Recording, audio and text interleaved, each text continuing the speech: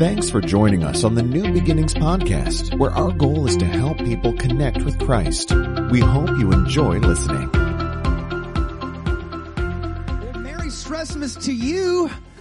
We did this series because we felt like life is stressful enough. Can I get an amen and a what? Like life is stressful. Life can be hectic. There are all kinds of things that create stress in our life. We talked about this, that life is stressful when we have trouble in our life. And sometimes we get into trouble. Like sometimes trouble finds us because we're in the wrong place at the right time, the wrong time. Sometimes we're into trouble because of decisions that we make, maybe dumb or foolish decisions. And so we said this is that you can at least alleviate some stress of life if you walk in the ways of God. Just doing that alone will relieve certain types of stress in your life. But, everybody say, but some stress is unavoidable. Like stress from responsibility. Like that's unavoidable. Like life, you just have these responsibilities. And that can be a good kind of stress. That sometimes, what we said is that sometimes our biggest problem is not our stress. It's just how we see our stress.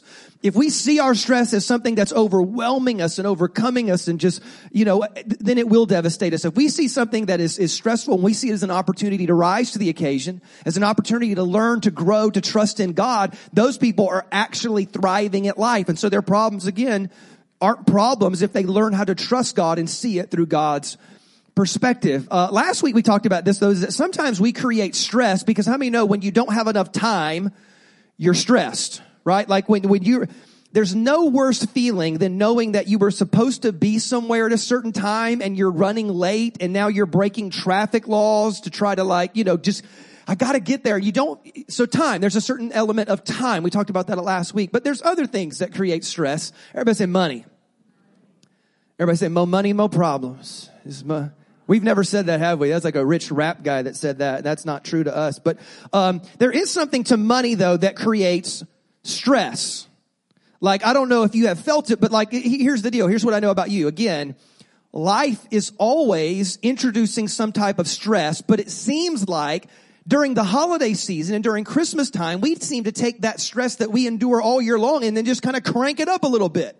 So it's not that there's not always money stress. There probably is. It's just that we just crank it up a little bit during the holidays. And so I felt this because, we were doing the budget and doing the math, and then you got to think, okay, because when you got 3 kids, you got to make sure you've gotten basically the same amount of presents for each kid. You can't like favor the good kid and punish the bad kid, because baby Jesus wouldn't do that. So we can do that later in the year, but not at Christmas time.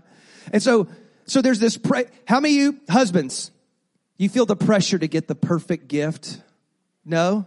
Wives, do you even get a gift? Is there a pressure? So there's a pressure financially, and especially if you have a big family. If you have a big family, you know this. I'm lucky that I have a small family, so it's not too hard. But when you have a big family, and then you're thinking about all the different Christmas presents that you've got to buy for all these people that you don't even like that much, and you're like, I've got to buy. And then they got nieces and nephews and cousins, and God bless you people with big families. Do any of you ever feel like Sheldon from Big Bang?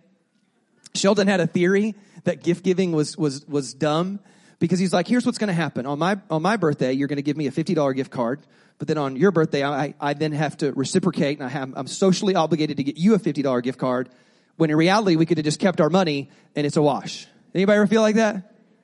You feel like that, but you can't say it. Sheldon says weird stuff. And so anyway, there's this stress, though, that you feel during the holidays, and it comes from money. And here's the idea. Now, here's the trap that we fall into. We fall into a trap that says if I just had more money, I would have less stress. Because you think like that. I know how you think, because I think the same way too, and I have to fight it. We think that if we just had more money, that would relieve all my stress in life. And we're hoping that we have a rich uncle somewhere that we've never heard of that dies and leaves us a lot of money. Or we hope that, there's a bug in our Taco Bell, or there's just some way that we're going to get ahead. I'm going to sue Taco Bell and get lots of money. I hope that, because if I just had more money, that would relieve all my stress. But that's not what Jesus taught.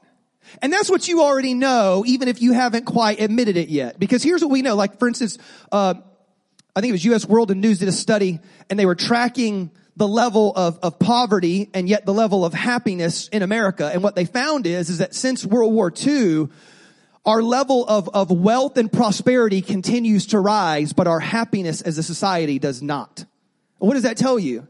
that we have more now than we've ever had in the history of humanity. But what we don't have more now of is happiness. We're not actually happier.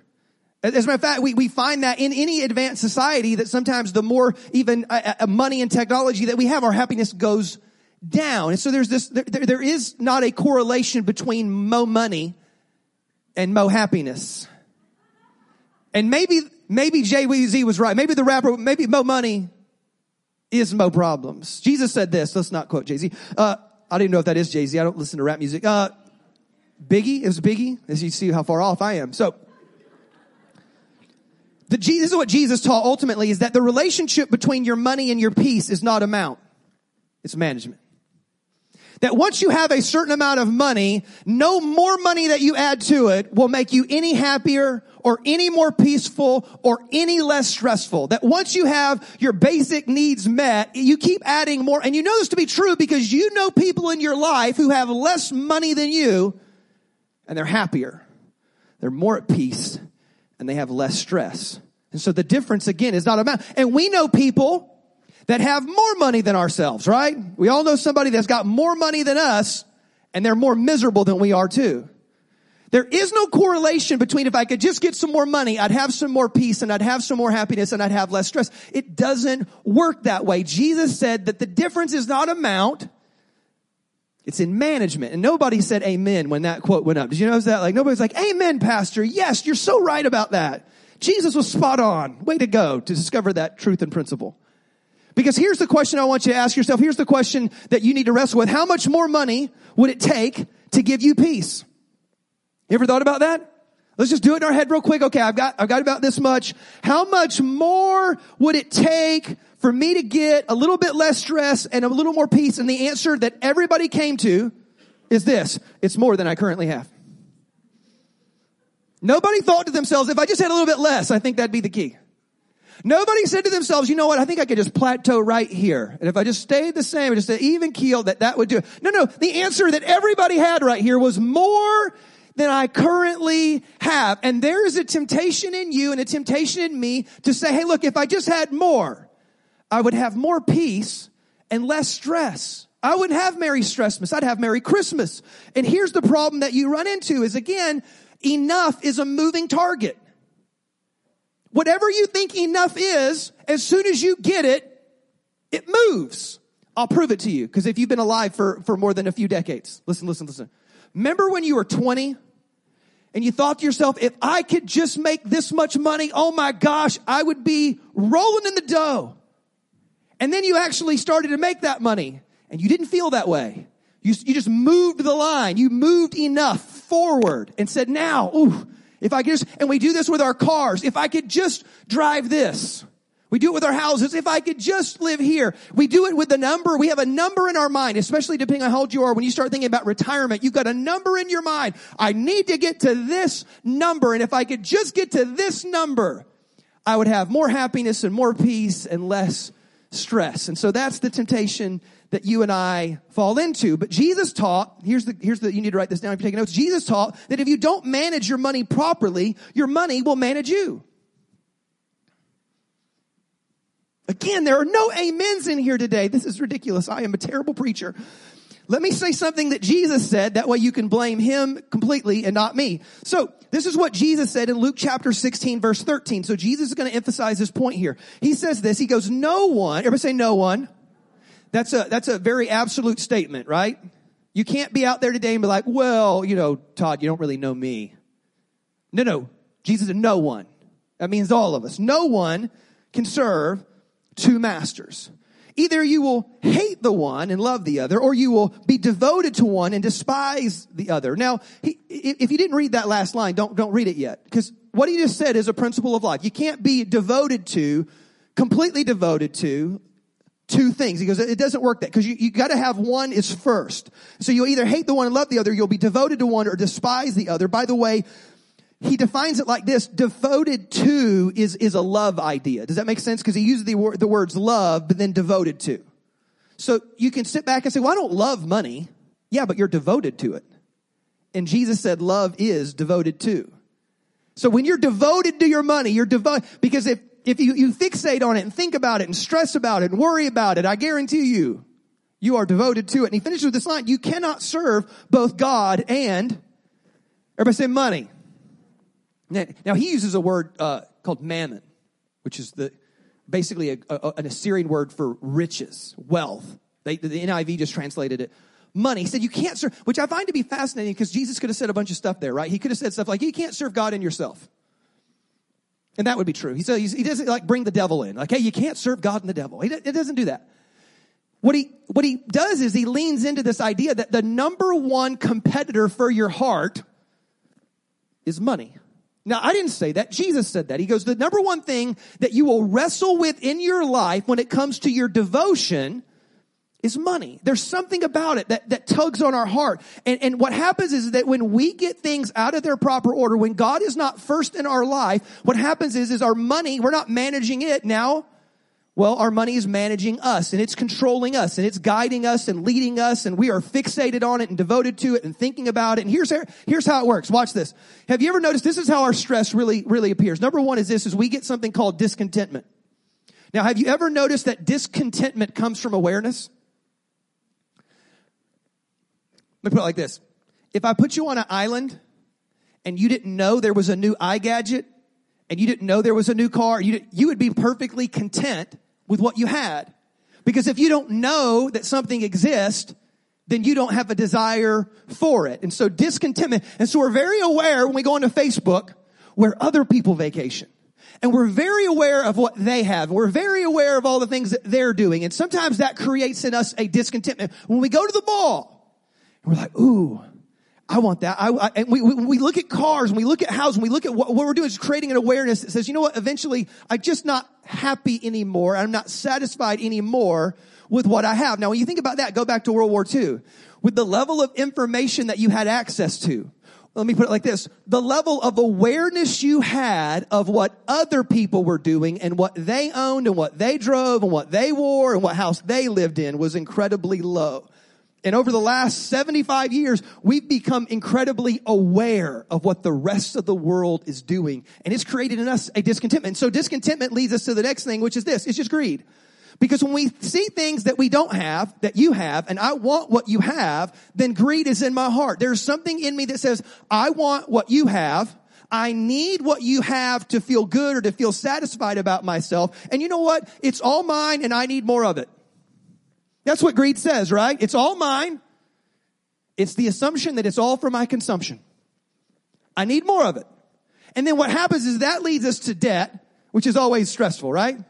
If you've ever had massive amounts of debt in your life, you just know that is a stressful thing. You're not sleeping good at night. Your hair's starting to thin. You're angry. You're cantankerous. You're moody. Why? Because debt leads to stress. And again, it's this pattern that we fall into because we never consider the fact that I don't need more and it's not all mine. If I just had some more, that would relieve the stress. If we fall into that trap, you're leading your life towards stress. Can I just get an uncomfortable amen out there? Because this is a quiet Methodist church up here today. I said that one day and somebody came up to me after church and were like, are we Methodist? I'm like, no. It's a joke. Methodists are usually quiet in church. It's a joke. And so here's what I want to do for you today. If what Jesus said is so true, that there's something competing for my heart and your heart, if there's something in me that's dragging me away, that's leading me into a life of stress, how do I break free from that? And I thought, you know what I really want to do is, I really want to give you the most important and the most profound things that I can give you from Scripture. Because here's what I know, is that if you will do money God's way, if you will see money the way God sees money, if you'll start to live and behave in a kingdom and biblical way, I guarantee you will live with less stress. Check this out. I'm going to give you a few principles today. Are you ready? These are the most important principles. And the answer, just so you know, is not give more. I want you to know that the Bible says so much more than just give more. That's not the answer. So, there is no second offering. You can all relax and we're going to feed you after. Okay. That's how good this is going to be. But I want to give you some incredible principles that if you'll live by here, and here's what I'm going to tell you. I've never met a person who lived like this and had incredible financial stress. I've never seen it. I've yet to find an exception of anybody that lived like this and said, man, I'm just so stressed about money. I've never seen it. I'm going to give you a few principles from Scripture. Number one is this. If you're taking notes, you need to follow with me. This is going to be so good. And the principle number one is this. Everybody say, God first always. That's the principle. This is a life principle, but it bleeds into your finances. God first always. As a matter of fact, when you read Proverbs 3, it says that you ought to trust in the Lord with all your heart and acknowledge him in all your way. Everybody say all. Now, if you've got a Christian aunt that is the Christian interior decorator, that's on her wall, right? Or maybe that's you. You ever notice that they take that scripture and it's on every Christian home that does Christian interior design, right? Trust in the Lord with all your heart and lean not on your own understanding. In all your ways acknowledge him and he will guide your paths. What a great scripture. Isn't that a great scripture? And the proverb is just teaching you this, that your life will always be better when you acknowledge God first. When you acknowledge God in all your ways. Now, here's what's fascinating. Go read the very next verse, and the very first thing he does is lean into what you and I don't want to trust God in, because this is what it says. The very next verse, after that whole trust the Lord with your heart and lean not on your understanding, in all your ways acknowledge him, it says this, honor the Lord with your wealth. And with the first, everybody say first fruits.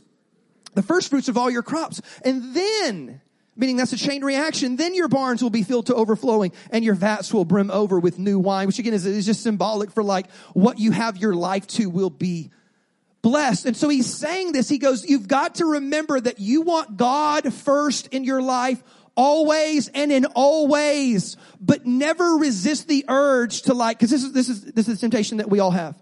The temptation that we all have is to say this, God, I'd like to trust you with my eternal destination, but I'll handle my money. I'd like to trust you with my eternal destination, but God, don't tell me what to do with my money. I'll do what I want, when I want. I'll give what I want, how I want. That's mine. Oh, by the way, I need you to help my marriage. I need you to heal my kids. I need you to,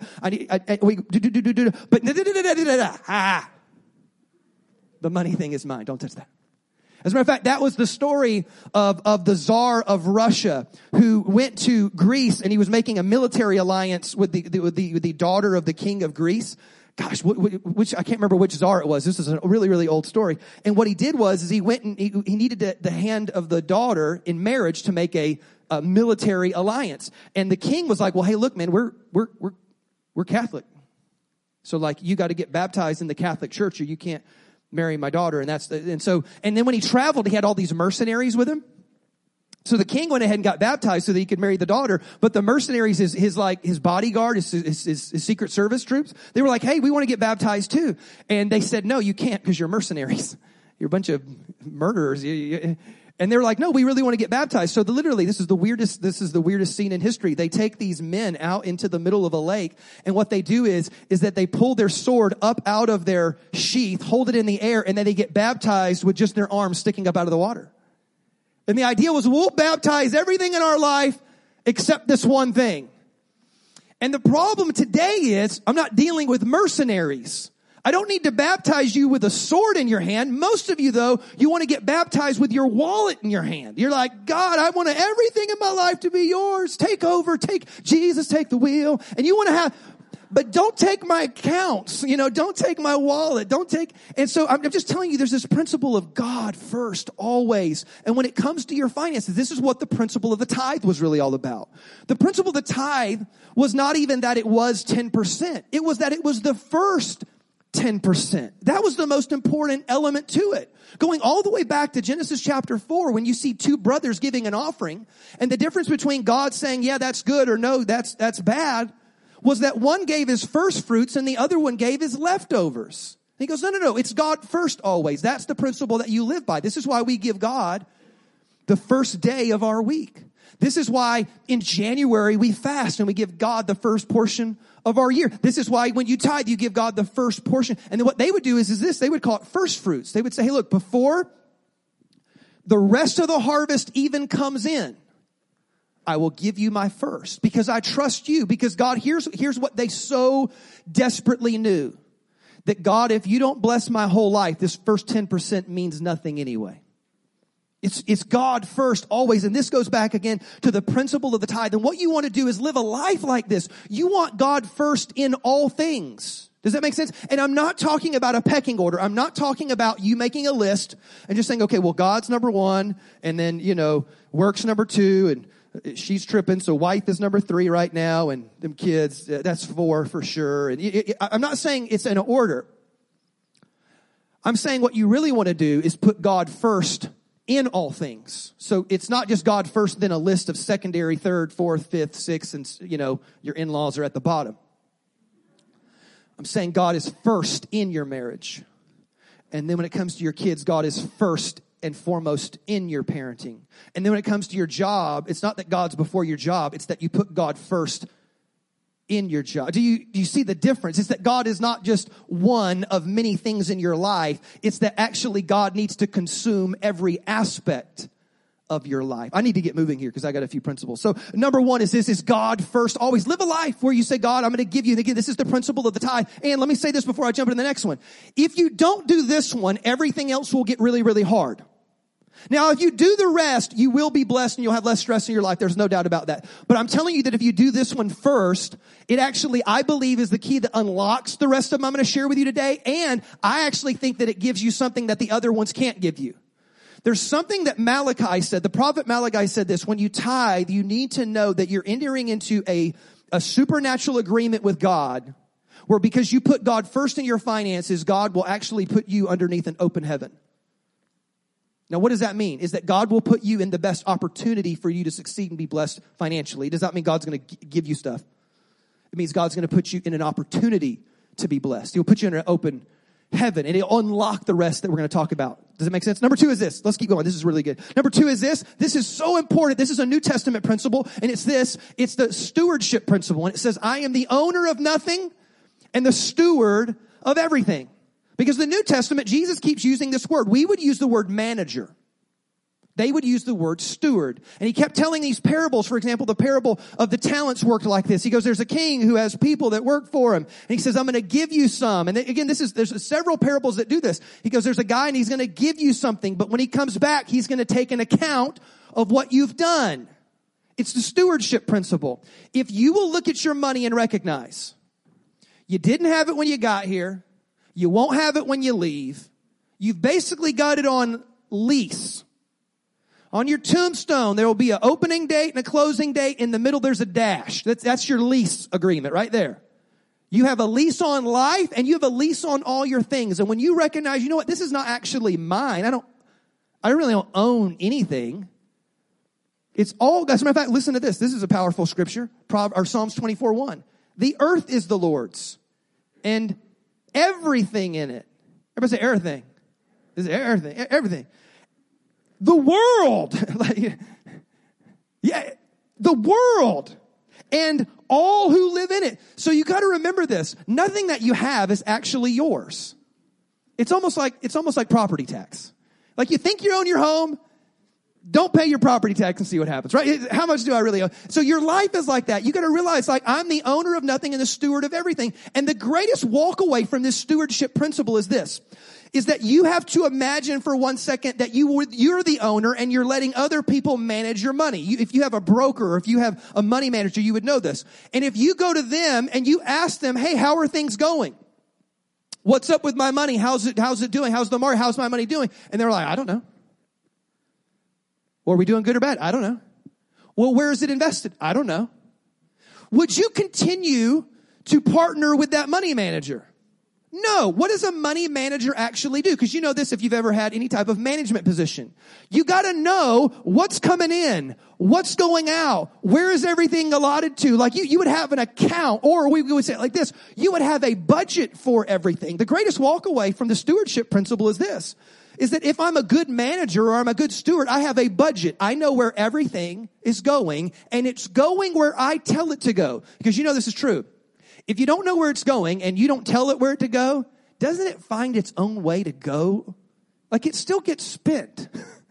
And you see all of a sudden like weird things or stupid things or good. You find your entertainment budget's way too high. You find like your food budget's way too high. You're eating, your money's just going off into all these different things. Why? Because you think it's yours. And you have no idea where it is. And we know this to be true too. The more of it that you have, the less likely is it that you actually track it and budget it. Because we waste whenever we have excess. This is why when you have extra time, you waste it.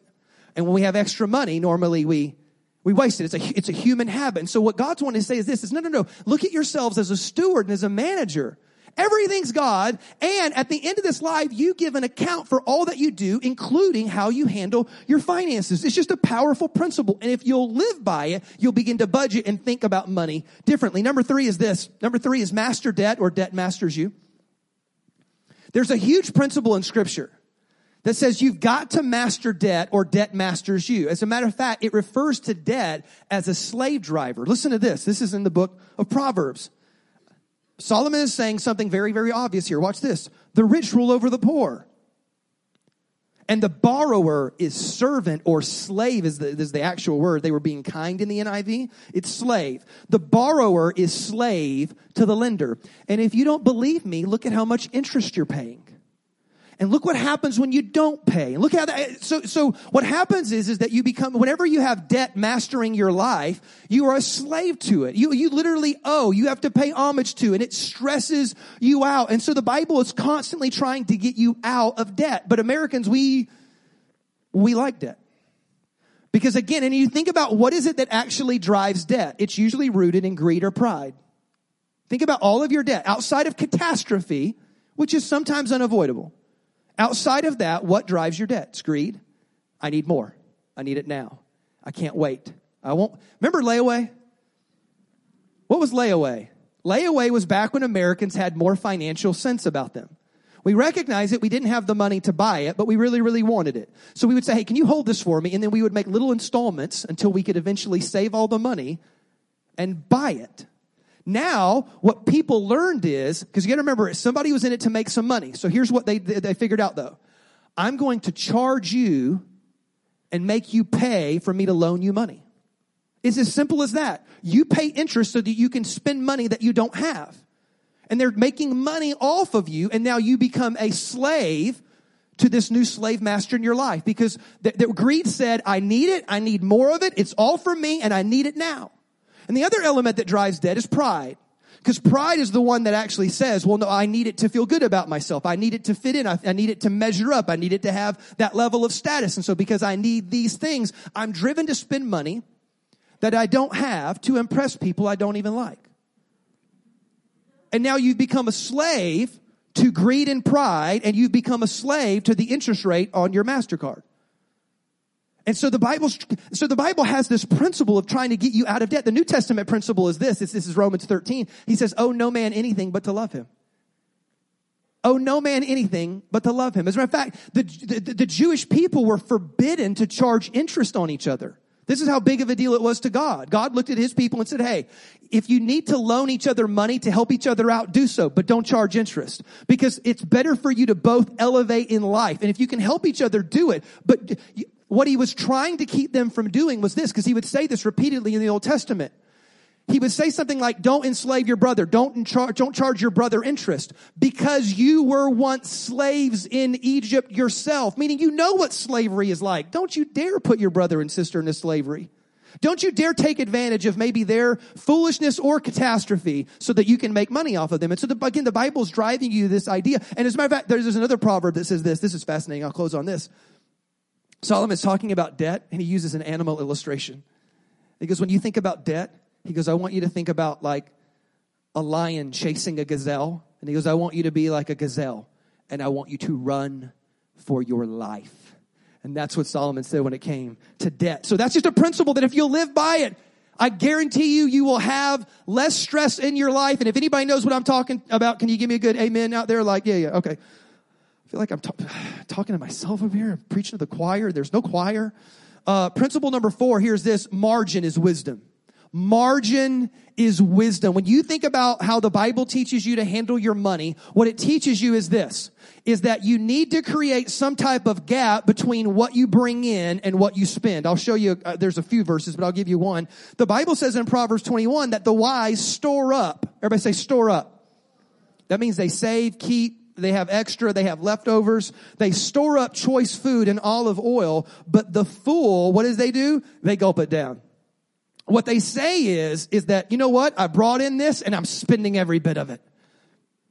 And Solomon said, yeah, that's foolish. That's not wise. That's what a foolish person does. As a matter of fact, what they would teach their people, and this goes back to Leviticus 19 says this, It says that when you have a field and you go to like harvest your field, even if you have a square, I only want you to harvest a circle.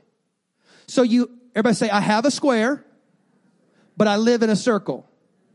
Everybody say, I have a square, but I live in a circle. Now, what happens if you have a square, but you only cut the circle? What do you have left over?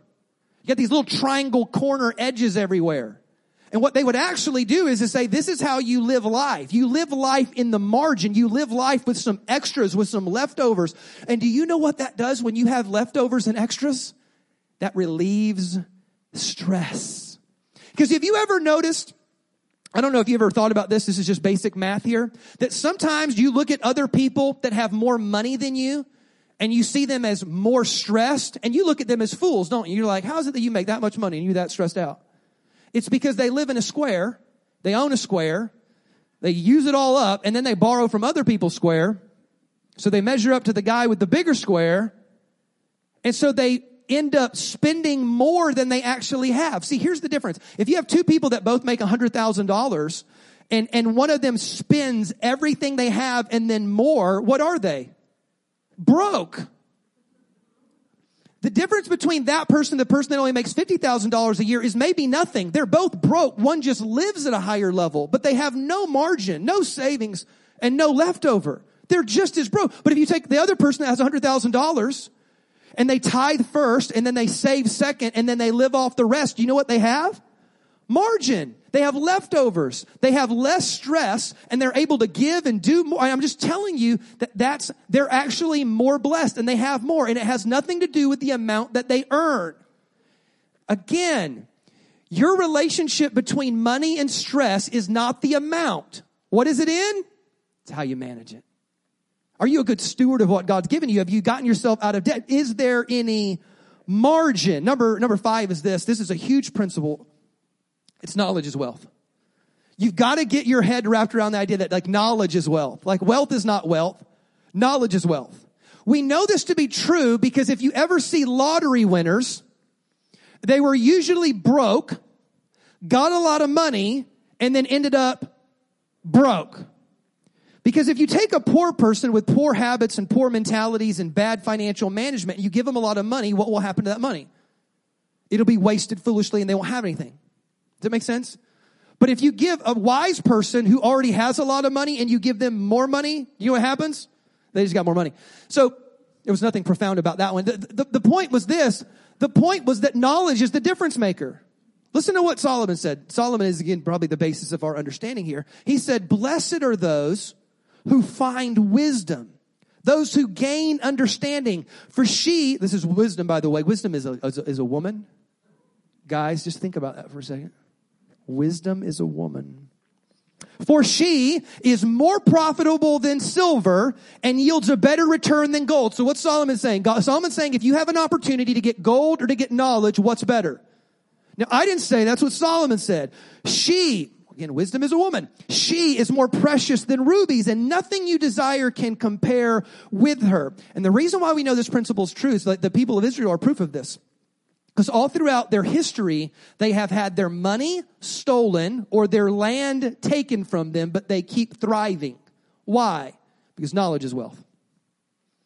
If you're not a person that understands how to manage money and we give you a lot of money, it will do no good until you get knowledge first. Knowledge, wisdom, insight, understanding. This is the things that you pursue. And again, you can see this all throughout the New Testament, the Old Testament, that there's this pursuit of truth and knowledge and wisdom and understanding. And here's another way that we've seen it. Even in America, there is a trend that's called shirt sleeves to shirt sleeves in 3 generations. Let me say it again, shirt sleeves to shirt sleeves in 3 generations. The idea would be this, is that usually in America, what happens is that there's a wealth producer. There's a person that comes along that has knowledge, wisdom, insight, and understanding, hard work, and they break through. And they know how money works, and so they know how to save money, manage money, gain money, make money, work hard, and do all those things. So they're wealth producers. The problem is that by the second generation, usually the second generation does not have that same thing about them. But they're not complete idiots either. So they don't know how to grow money, but they can at least maintain the money. And then by the time you get to the third generation, they don't know how to gain it or maintain it, so they squander it. And then by the third generation, you have to go back to living in shirt sleeves. Blue collar, I have to work hard for everything that I get. And why is that? What's the difference maker? It's knowledge. It's wisdom. So the greatest thing that you can leave your kids is not just an inheritance, but the knowledge and wisdom and understanding in how to not just maintain it, but even grow it. Knowledge is wisdom. So turn to your neighbor and say, that was good. It was really good. That was good. I didn't amen, but that was good. Number 6 is this. Number 6, be generationally minded. This is so huge. If you'll start to do this, it'll have a ripple effect into everything else that you do. Be generationally minded when it comes to your finances. This is a really, really famous scripture. Listen to this, Proverbs 13:22. A righteous man or a good person leaves an inheritance to their children's children. So who are your children's children? Them your grandbabies. Those are your grandkids. Now I want you to step back and think for a second. What if I thought about my money, and as I planned and thought and strategized my money, I didn't plan for next week, and I didn't even plan for next year. That would be good. I didn't plan for my retirement, although that would be wise. I didn't plan for my inheritance going to my kids. What if I got so deep into my prayer and planning and strategizing that I started thinking about future grandchildren that don't even exist yet? And I thought, how can I set myself up financially now so that one day I will bless my grandkids so that they can jump off of my shoulders into their future? What would you do differently? If I said, hey, you've got to consider right now your grandchildren, who many of you, your grandkids don't even exist. You got to consider them with all your financial decisions. I want you to think like a manager. You don't own it. Don't be ridiculous. Everything's God's. You're a manager. It's on lease. How are you managing it? How do you think about debt? Because Solomon said you need to think about debt like a lion chasing you, and you need to run for your life. How do you consider God when it comes to your finances? Is he first, or do you tip God with your leftovers if there's some in the end? This is the last one is this. Number 7 is this, is invest for eternity. Now there's this principle, and it's repeated through the New Testament, that the life that you're living right now is the blink of an eye. It's a flash. It's a moment. Listen, the older you get, the more you know this is true. Your life is incredibly short. When you're young, you think you'll live forever. We were talking about this the other day. We were in small group, and we were talking about how when you cross, because I'm about to cross 40. My friend just crossed 50. He said that when you start crossing these 40 and 50, and especially, he goes, when you think about crossing 40, he's like, you can double that. And you're like, okay, 80. Yeah, I think maybe I can get to 80. He said, when you cross 50, he goes, man, I'm not getting to 100. There's no way. You start thinking I have more time behind me than I do in front of me. And this life is incredibly short. It's a blink of an eye. It's so fast. James said it like this. He goes, your life is but a mist and a vapor. It's here 1 second and then poof. He doesn't say poof. When I read the Bible verse, I think poof.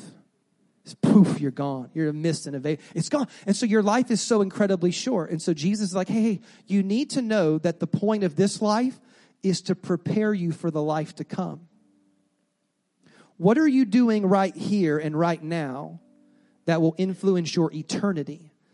By the way, your 401k does not make it to heaven. Your collections, your things, your gadgets, your toys, your cars, your homes, they don't make it to eternity. As a matter of fact, Jesus said they rust. Or there's thieves that break in and steal them. Or family members will fight over them the day after you're gone. You don't get to keep any of that stuff. Don't be ridiculous. Don't be so short-sighted in the way that you think about life and money and stuff and possessions. This is what Jesus said. And in light of that, listen to these words. Do not store up for yourself treasures on earth. There's moths and vermin. Thieves break in and steal. I want you to think like this. Store up for yourself treasures in heaven, in eternity. By the way, in eternity there apparently are no moths or vermin. Thieves can't break in and steal. And he leaves with this powerful principle here. For where your treasure is, your heart will be also. there's just this idea that you need to know. You live in this little moment that's just a blink of an eye. It's such a short time span. But you need to know this. People make it to eternity. And you need to live your life investing into people. This is so important. This is why it's so important that I want you to tithe. It's not just that you put God first, but by the time you tithe, what it does is it comes back around and it wraps this thing back together. Because you need to know that the vehicle that God wants to use to change the world is the local church. Let me help you understand something real quick here. God does not need your money. How ridiculous of a thought that God needed your money. As if God pays for things in heaven and has to run to the store. God has bills and needs to pay. God's stressing out because the offering was a little low last week. How ridiculous. God doesn't need your money. You need to give your money so that you can put first God always. And so that you can actually be a part of something. The vehicle, see, the reason why you finance the kingdom of God is because you want to fuel the vehicle that's changing the world. The very thing that God wants to use to change hearts and lives, it starts with this local church. And so, yes, I want you to be a giver. I want you to be a tither. I want you to be a percentage giver. I want you to get in on this. Because why? Because it'll change your heart. It'll change your life. And it'll have a ripple effect into everything else that you do. Because you will now be investing in eternity. Again, to close, the relationship between your money and your peace, it's not the amount, it's your management. Everybody bow your heads and close your eyes today. So God, I pray for these great people. And Lord God, I would just say, God, would you speak to them? Holy Spirit, would you guide them, convict them, strengthen them, give them the courage, God? For some of them, it's going to be like a radical approach to getting out of debt. For some people, it'll be like incredible cuts into how they spend money so that they can actually create margin. For some of them, it'll be getting over the hurdle and to actually put you first in their finances and not give as an afterthought, not give second and third, but actually to put you first. And before they spend anything else, they think, oh, God's first and everything else will be put in its proper order. God, I pray that we, your people, would step into like incredible blessing. Not so we can get more and hoard more, but God, so that we can give more and do more. God, help us to relieve the stress. God, we don't want to do finances like the world does finances. We don't want to live like everybody else lives. God, you said we're a royal priesthood and a chosen people. We're something unique. We're something different, God. And as we follow your ways, Lord God, we live out something different. And so, God, help us to trust you. Help us to say yes to you. Help us to follow in your ways. And in doing so, live in your peace. We pray this in Jesus' mighty name, and we all said, amen. Can you give the Lord a big hand clap this morning? Thanks again for listening to the New Beginnings podcast. For more information on New Beginnings Church, please visit us online at nbchurch.tv.